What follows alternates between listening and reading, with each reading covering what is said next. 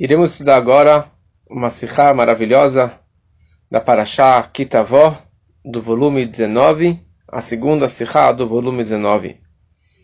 É extremamente importante abrir o Humash com Rashi, ou Veshinantam, em português, para conseguir entendermos melhor.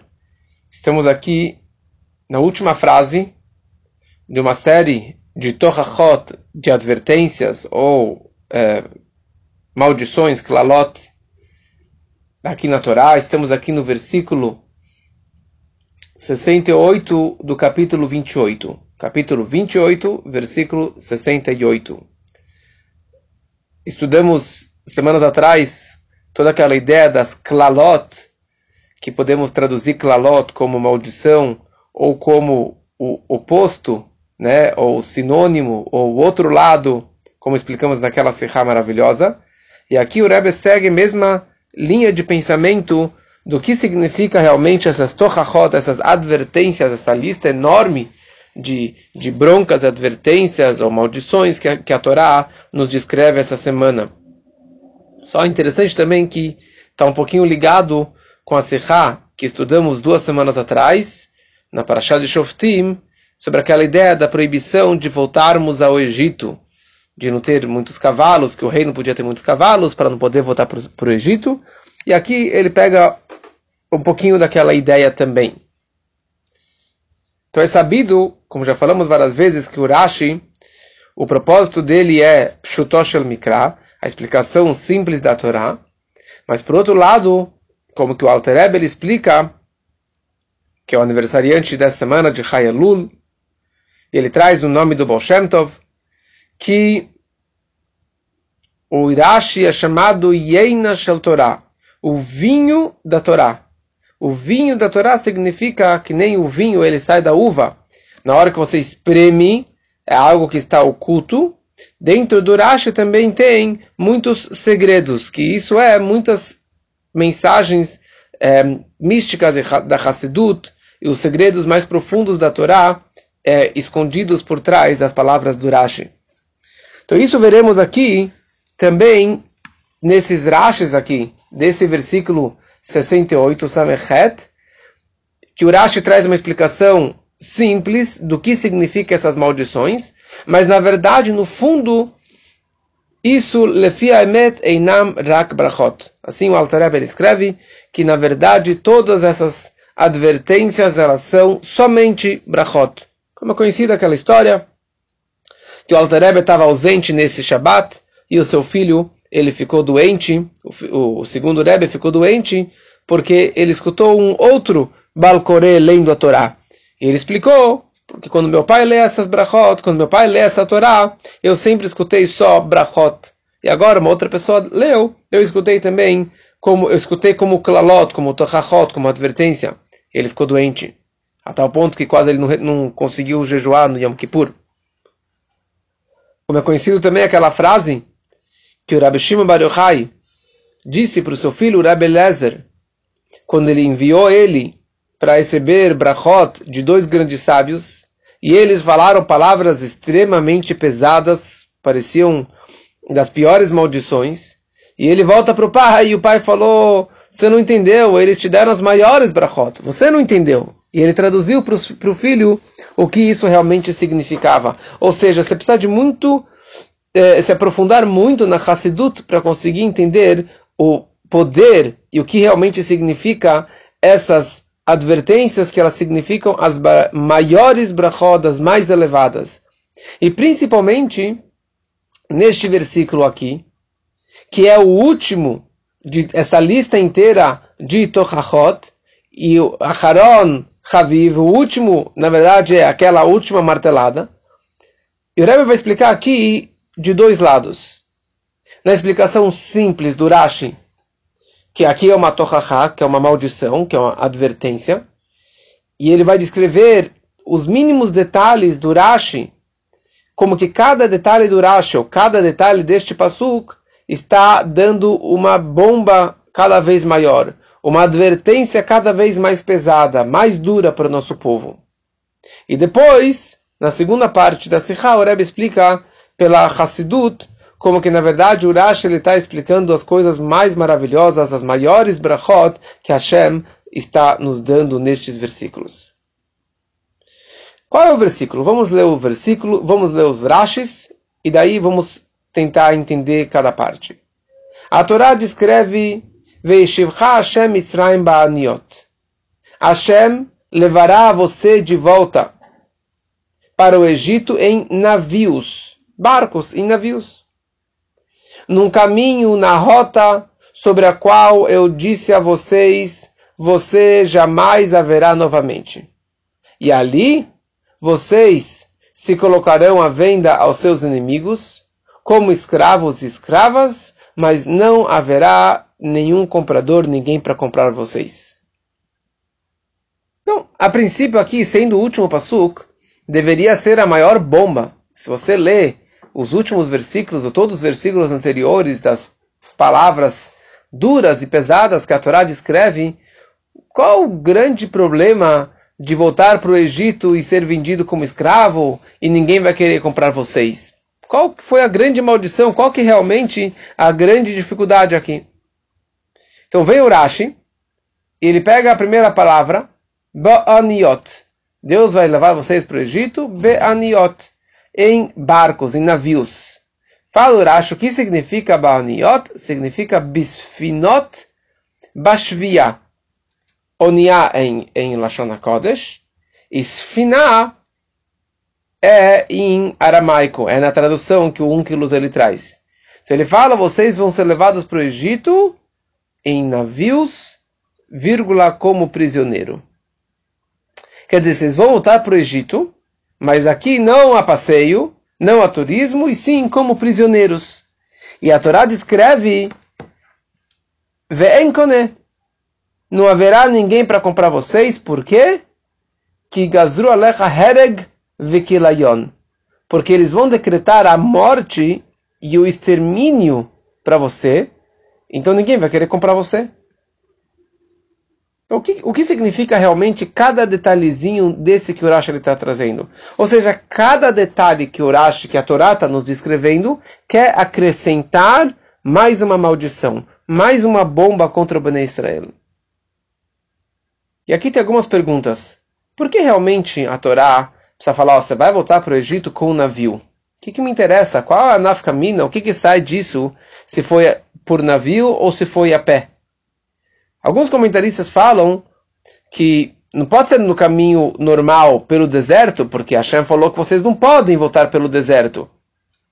E não pode ser que Deus vai colocar vocês numa situação que Ele prometeu que Ele não iria colocar. Por que não? E a pergunta é, por que não? Tipo, Hashem falou que não vai colocar, mas vocês pecaram. Talvez vocês sim podem voltar por esse mesmo caminho. Porque, em outras palavras, qual que é a ênfase que a Torá descreve? Vocês vão voltar para o Egito, e que Hashem prometeu que vocês não vão voltar para lá, e que sabe como vocês vão voltar? Vocês vão voltar exatamente de barcos e navios. O que a Torá quer nos transmitir com essas palavras? E aqui o Rebbe ele apresenta uma explicação muito bonita de um Medrash não tão famoso, não tão conhecido, que é chamado Medrash Lekach Tov. Medrash Lekach Tov, ou um outro nome desse Medrash, é Psikta Zutrata, que são explicações sobre a Torá, sobre o Chumash, sobre as 5 Megilot. Foi feito por um sábio que chamava Rav Tuvia Ben Eliezer, que ele viveu na época do Rashi, mais ou menos no ano 1090, por aí. E ele fala a seguinte explicação. Nós lemos 2 semanas atrás, na Parashá de Shoftim, que a Torá proibiu que um rei lo yarbel lo sosim velo yashiv et ha'am mitzrayim. O rei não pode ter muitos cavalos para que ele não leve o povo para o Egito. E se vocês lembram, nós estudamos essa Sihá juntos, e ali explicamos que o maior problema não é o cavalo, o problema é voltar para o Egito, que é um povo negativo, que é um povo com traços ruins. E Hashem não queria que o povo voltasse para o Egito. E o rei não pode ter nem um cavalo à toa, estar sem fazer nada. né, sobrando. E só para isso já é o suficiente um castigo para levar o povo inteiro para o Egito. Ele fala o seguinte, Kal Vachomer. Se para o Egito, que Hashem falou claramente, Lotosifun Lashuv Baderech Hazeod, Hashem deixou claramente, vocês não podem mais voltar para o Egito. Vocês não podem mais voltar por esse caminho. E no final, nós voltamos para o Egito. O próprio Rambam, o próprio Maimônides, ele voltou para o Egito. Como que a Torá descreve claramente, vocês vão voltar para o Egito com barcos. Isso que está escrito nesse passuca aqui. Então, se isso aconteceu em relação ao Egito, que teve esse pacto, essa promessa clara de Hashem, então, Kol Sheken, quanto mais outras terras, que Hashem não fez esse pacto, ele não fez essa promessa, então, Alachat Kama Vekama, muito mais, que nas outras terras também, Hashem ele pode nos levar para outras terras. Ou seja, o que ele está nos ensinando aqui? Que no momento que nós fazemos pecados e transgressões, isso pode anular uma promessa de Hashem. Hashem prometeu, vocês nunca mais vão voltar nesse caminho, vocês furaram, vocês pecaram, eu vou quebrar o meu juramento também, e vocês podem voltar para o Egito. Então talvez, essa que é a mensagem do Medrash Lekach-Tov, que a Torá está nos escrevendo aqui, eu prometi que vocês não iam voltar, olha aqui, mais uma maldição, vocês vão voltar para o Egito. Bonita explicação, mas esse conceito que Hashem ele pode quebrar promessas, isso já aprendemos lá na história de Yaakov Avinu. Yaakov, no final da vida, ele estava dando tochachot, ele estava dando advertências para os seus filhos, e deixou claro, se vocês pecarem, Hashem ele não vai estar com vocês. E mais ainda, qual é a ênfase, de novo, de levar o povo bem para o Egito? Qual que é a ênfase aqui, levar para o Egito? Vamos mergulhar agora no primeiro Rashi. 2 palavras. A Torá descreve, vocês vão voltar, Hashem levará você de volta para o Egito em navios. Em navios, fala o Rashi, bisfinot bashviyah. Em navios, como prisioneiro. Essa palavra como prisioneiro, na verdade, aparentemente, qual é a ênfase dessa frase? Que Hashem vai levar você de volta para o Egito.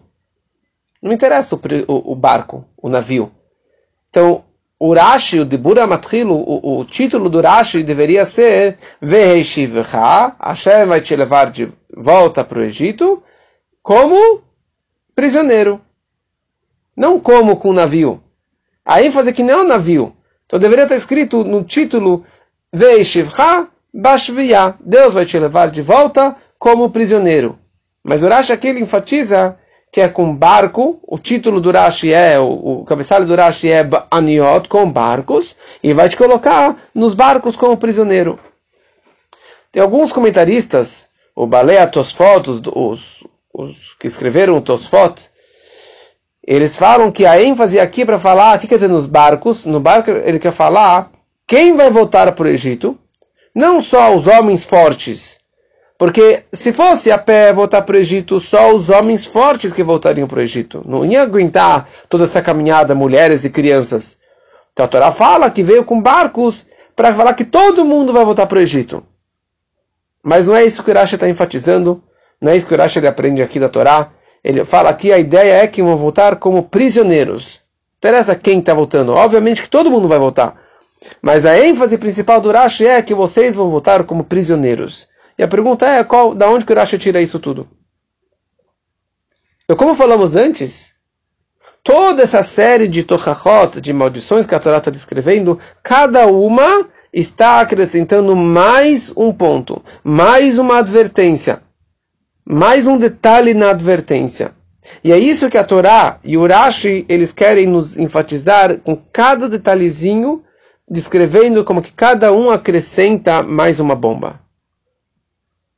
Então nós tivemos toda essa lista de tochachot até agora. E a última tochachá, a Torá fala o seguinte. Primeira coisa, vocês vão voltar para o Egito. Que só isso já representa um grande sofrimento. A Torá falou que não vai voltar nunca mais para o Egito, vocês vão voltar para o Egito, e vão voltar para o Egito, já é um sofrimento enorme. Aqui a Torá ela quer nos escrever, quer nos enfatizar de qual forma, qual é o caminho, de que modo vocês vão ir ao Egito. E eu quero te descrever a pior forma possível que você pode voltar para o Egito. Primeira coisa, fala a Torá, você vai voltar com barcos. Barcos, para quê? Como prisioneiros. Quer dizer, não somente que você vai ser prisioneiro, você vai virar um prisioneiro, vai ser aprisionado quando você chegar no Egito, na feira de escravos. Não, você já vai para o Egito, no caminho para o Egito, você já vai como um escravo, ou seja, como um prisioneiro, desculpa. Você já vai com um sofrimento enorme. E como é sabido, obviamente o sofrimento dentro de um barco é muito maior do que você estando na terra seca. Porque no barco você está preso dentro do barco, você não consegue se movimentar, e ali o seu dono, o seu chefe, ele está muito em cima de você, e o sofrimento é muito maior. Isso é número 1. Número 2, vocês vão voltar no caminho que eu falei para vocês, que vocês nunca mais iriam ver. Vocês lembram daquele caminho? Que era Midbar, Agadol, Vanorá, Nachash, Sará, Veakra, Vetzimaon, Asher Emaim, aquele deserto grandioso, temeroso, com cobras, escorpiões e sede que não tem água? Aquela vez, os 40 anos do deserto, tinha Moshe Rabbeinu, e ali tinha as maiores brachot, os maiores milagres. Dessa vez que vocês vão voltar, vai ser sem os milagres e sem as bondades de Hashem, como foi na primeira viagem. Então vai ser no mesmo caminho. Mas aqui, na verdade, é para você lembrar, olha só, aqui vai ser a pior viagem da sua vida. Então isso aqui está acrescentando nessa tochachá, nessa advertência. Continua o Pasuk e fala: Vitmakartem sham loivecha. Vocês serão colocados à venda não, desculpa, errado. Ali vocês se colocarão por conta própria à venda aos seus inimigos. Ou seja, falou Rashi, vocês irão querer ser vendidos a eles como escravos e escravas e ninguém vai querer comprar vocês. Olha só a situação. Vocês próprios vão pedir para ser vendidos por escravo, como escravo. Calma aí. Vocês não vão vir já como prisioneiros no barco? Então, qual a ênfase aqui que vocês vão se colocar à venda no Egito e ninguém vai querer comprar vocês? Então, aqui na verdade ele está acrescentando mais um ponto, pior ainda. Vocês chegam no Egito e vocês querem ser vendidos como escravos e você vai começar a girar pelas feiras para alguém querer comprar vocês como escravos, implorando e se humilhando para ser vendido como escravo. E pior ainda, não somente como escravo, leoivecha, ser vendido para o seu inimigo. Olha só o sofrimento de ser vendido para o inimigo. E ninguém vai querer comprar vocês. Sabe por que não? Fala Rashi. E aí que vem a maior bomba. Que gazru alecha hereg vekelayon, que haverá um decreto de morte e extermínio para vocês. Ou seja, isso na verdade é a pior bomba que pode ter de todas essas maldições, de todas essas advertências. Então aqui termina a parte pesada, a explicação simples da Torá, que são maldições, que são frases bem pesadas.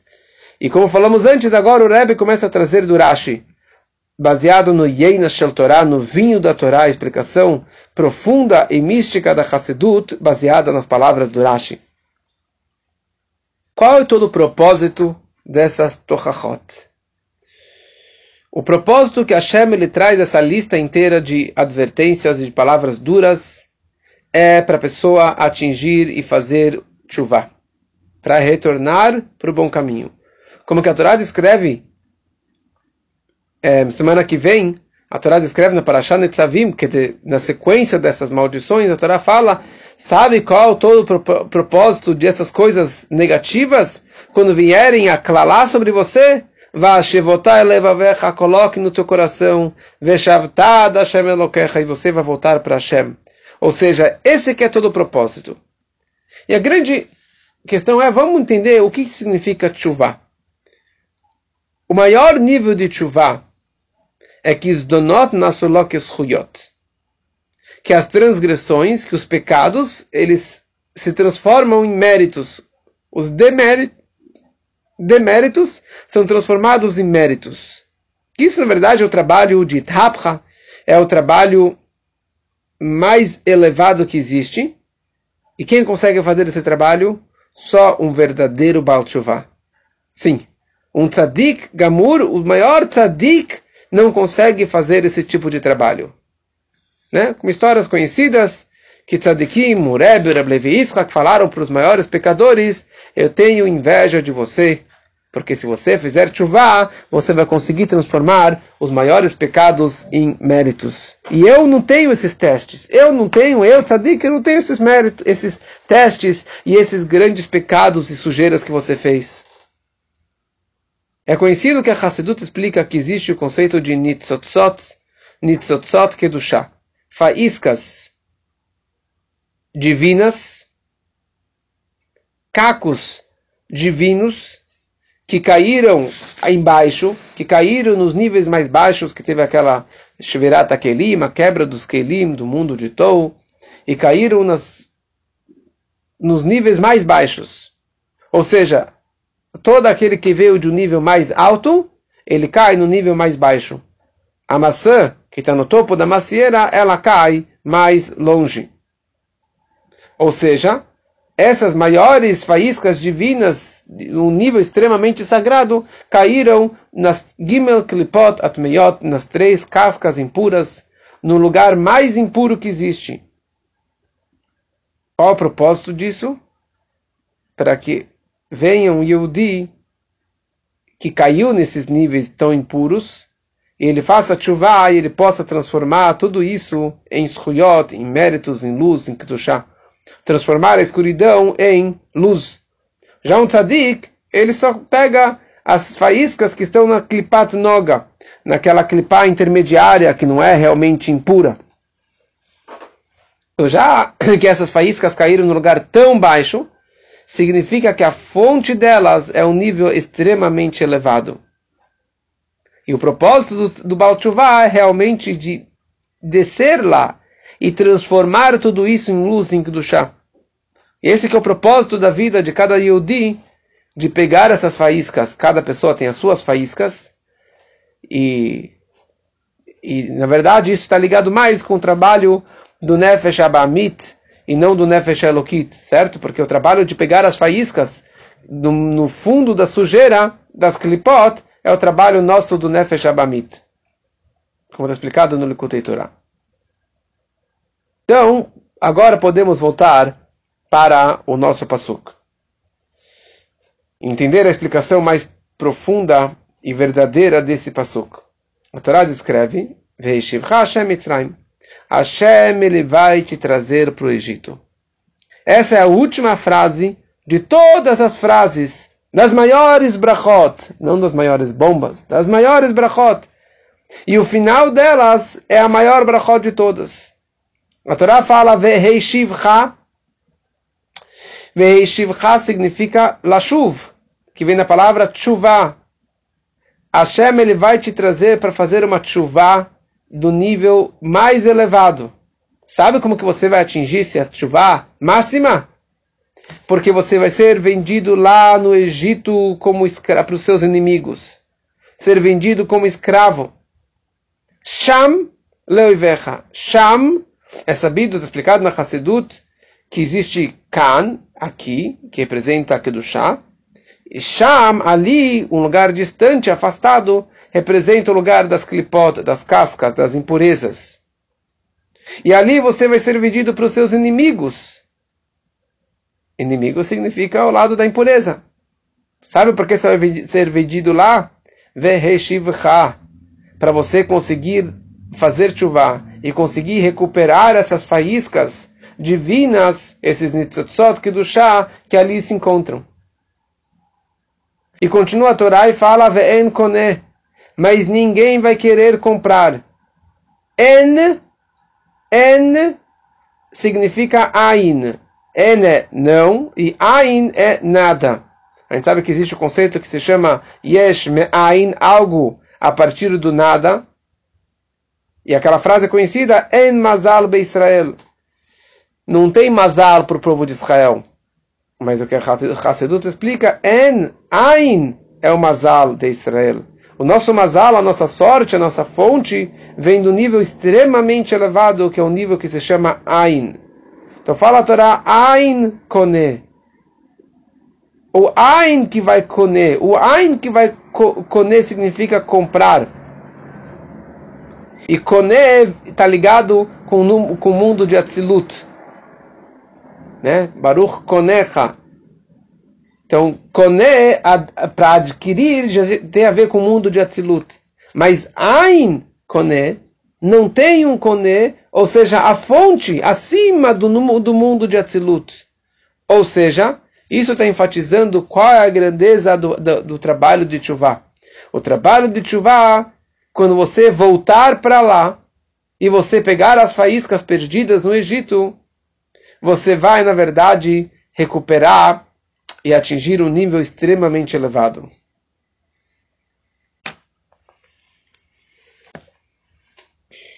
Nós sabemos que cada Yehudi ele é o Helek Elokam Mimal Mamash, um pedaço de Hashem. Então não pode ser, na verdade, a explicação está maravilhosa, mas não pode ser que todo o nosso propósito que vamos descer para o mundo é só em prol das faíscas. E eu sou só um simples bonequinho, marionete para fazer essa missão. Não. O propósito da Teshuvah é para que o próprio homem, o próprio Yehudi também tenha essa elevação. Não só que as faíscas possam ser recuperadas, mas que o próprio Yehudi ele possa subir para um nível extremamente elevado. Então, baseado nisso, ele traz aqui mais uma explicação sobre essa frase. Você vai ser vendido lá como escravos. Fala o Rashi, você vai pedir, você vai ficar girando, pedindo, implorando para ser vendido e ninguém vai querer te comprar. Ou seja, olha só a grandeza do trabalho da Teshuvah. Que um Yehudi ele vai ser um Eved Hashem. Existe Eved Hashem, um servo de Hashem. Existe um Ben, certo? Im kebanim, im kavadim. Um Ben, ele é muito ligado com o pai, essa é a natureza dele. Mas um Eved, ele na verdade, ele tem que fazer o trabalho por conta própria. Ele tem que fazer um trabalho em dedicação total pelo seu amo, pelo seu patrão. Kabbalat ol malchut shamayim, assumir sobre si o jugo divino. Muito além do que um trabalho de um filho, que é um trabalho de um tzadik, que é algo natural, que flui dentro dele essa dedicação a Hashem. O trabalho do Baal Teshuvah é que nem um escravo, é contra a natureza dele. Mas ele faz, na verdade, tudo isso por conta própria, pela sua própria força, se esforçando para ser vendido para Hashem. Você, até mevakshim liod nimkarim, vocês próprios irão querer ser vendidos, buscando um lugar para ser vendido. Que esse é o nosso trabalho, para que você realmente se dedique total para Hashem, assumindo sobre si o Kabbalat ol malchut shamayim. E continua o pasuk que fala ve'en koneh. Ninguém vai querer comprar, porque falou Rashi que vão decretar sobre vocês hereg vekilayon, morte e extermínio. E isso representa o nível máximo da Teshuvah. Ou seja, quando a pessoa se encontra no Olam Hazeh Gashmi, nesse mundo físico, ele está aqui nesse mundo numa situação de morte, porque a gente está no mundo de prazeres e de transgressões, e na verdade a pessoa que está aqui embaixo, um Baal Teshuvah, ele quer se desprender de tudo isso, né? Ele quer sair desse mundo, ele quer sair dessas besteiras mundanas que existem, ele quer morrer. E sabe de que forma que ele quer morrer? Ele quer ter um kilayon. Kilayon significa um extermínio. E kilayon significa kalta nafshi. Né? Como o rei Davi fala, nechsefa vegam kalta nafshi. Kaltá significa essa êxtase e essa vontade da pessoa se dedicar total para Hashem, a tal ponto que ela vai se desprender do mundano, do físico, do Olam Hazé, para ela conseguir se conectar com Hashem com um nível máximo. Que é isso que está escrito no Pirkei Avot. Quando a pessoa ela atinge 100 anos, é como se ela tivesse morta e saído desse mundo. Porque a pessoa que já atingiu um trabalho de 100 anos de trabalho de Torá e de Mitzvot, ele realmente atingiu o nível máximo que ele se desprende do material, é como se ele tivesse morto no bom sentido. E aqui o Rebbe traz uma coisa maravilhosa. Por que realmente um judeu ele faz uma haverá? Por que realmente nós estamos aqui num galut tão baixo? Então, falamos que o propósito da maldição ou das advertências é para que você faça a tchuvá. Mais ainda, falou Rebbe, a razão por que Deus trouxe essas advertências é, na verdade, para atingir a tchuvá mais elevada. Ou seja, aparentemente, uma pessoa ela faz um pecado por conta própria, pelo seu livre-arbítrio. Mas no fundo, a pessoa ela peca, ela cai, ela tropeça, porque isso aqui é algo que veio lá de cima. Hashem, ele coloca um judeu numa situação com a qual, que através dessa situação, ele possa fazer uma tchuvá mais elevada. Hashem, ele coloca a pessoa nessa situação. E é isso que está escrito, Ve'ishivcha Hashem Mitzrayim. Hashem, ele vai te levar de volta para o Egito. E Mitzrayim significa Metzarim Vegvulot, os apertos e dificuldades. Hashem, ele vai te colocar lá como prisioneiro. Hashem vai te colocar naquela situação para que você faça um pecado e você volte para aquela situação. Para quê? Para você sair do aperto, para você se libertar do aperto e para você fazer a sua missão neste mundo de elevar as suas faíscas divinas que estão destinadas a você elevar. Como está escrito, força da mente, contra a tua vontade, você desceu para este mundo e você está vivo. E daí a Torá descreve Ba'aniot. Aniot significa navios, e o Rashi traduz isso como Sfiná. Sfiná também é navio, mas é na tradução do Unkelos, em aramaico. Como já explicamos numa outra Sihá também, que a tradução é um download. A tradução ela traz a palavra da Torá mais sagrada para uma linguagem laica, para uma linguagem que não é sagrada. Ou seja, existem esses dois níveis que a Torá está descrevendo aqui, no hebraico e na tradução. Qual o propósito de um barco? O barco veio proteger o homem contra tempestades no mar, no rio, alguma situação para ele estar protegido. Mesma coisa espiritualmente. A Neshama, ela desce aqui para este mundo. E este mundo tem Maim Azedomim, as águas negativas, perigosas. Maim Rabim, muitas águas e as correntezas do mar.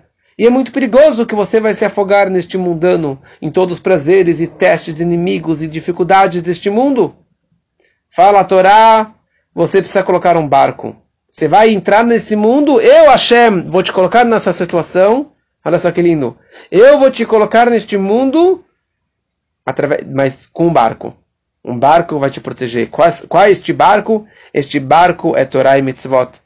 Como é sabido, que o Baal Shem Tov ele fala, Yordea Yamba Niyot, que descem para o mar com barco, ou a ideia de Tzoar, que Hashem falou para Noah, para entrar na Tevá, na arca, que isso significa nas palavras de Torá e de Mitzvot, e é essa que é a nossa grande proteção.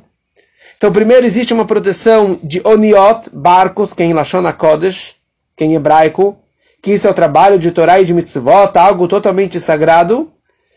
Mas existe uma segunda tradução e uma segunda proteção, que é Sfiná, que é a tradução no Targum, que já não é mais em hebraico, que já está entrando nos idiomas, nos 70 idiomas do mundo, demonstrando que seu barco ele vai também para as profundezas seu barco ele vai entrar no mundo goi, no mundo laico. Para quê? Para que ali você consiga também elevar as faíscas divinas e que ali você possa fazer a verdadeira tchuvá de transformar as transgressões em créditos e em méritos. Ou seja, já que Hashem falou, eu nunca mais vou colocar vocês lá no Egito, é um lugar muito perigoso, mas eu vou colocar vocês lá com uma proteção de Sfiná, de um barco que é Torá e Mitzvot que vão proteger vocês. E através desse estudo da parte mística da Torá, da Hassidut, entendemos aqui a última frase dessa lista de brachot. Então, com certeza, todas as outras também são brachot maravilhosas e que em breve nós possamos entender que todas essas advertências são as maiores brachot e veremos isso de uma forma nítida, revelada, com saúde, com filhos, com abundância, com dinheiro, com comida. E todas essas maldições Hashem vai colocar sobre os nossos inimigos, como a Torá descreve semana que vem, Aloivecha, Valsonecha, os seus inimigos que perseguiram contra vocês. Todo Bnei Israel possa ser carimbado e escrito B'ktivav Chatimat Tová, Leshanat Tová Umetuká, de uma forma visível e revelado, e com a maior brachá de todas, que é a vinda de Mashiach, que assim seja muito em breve, se Deus quiser.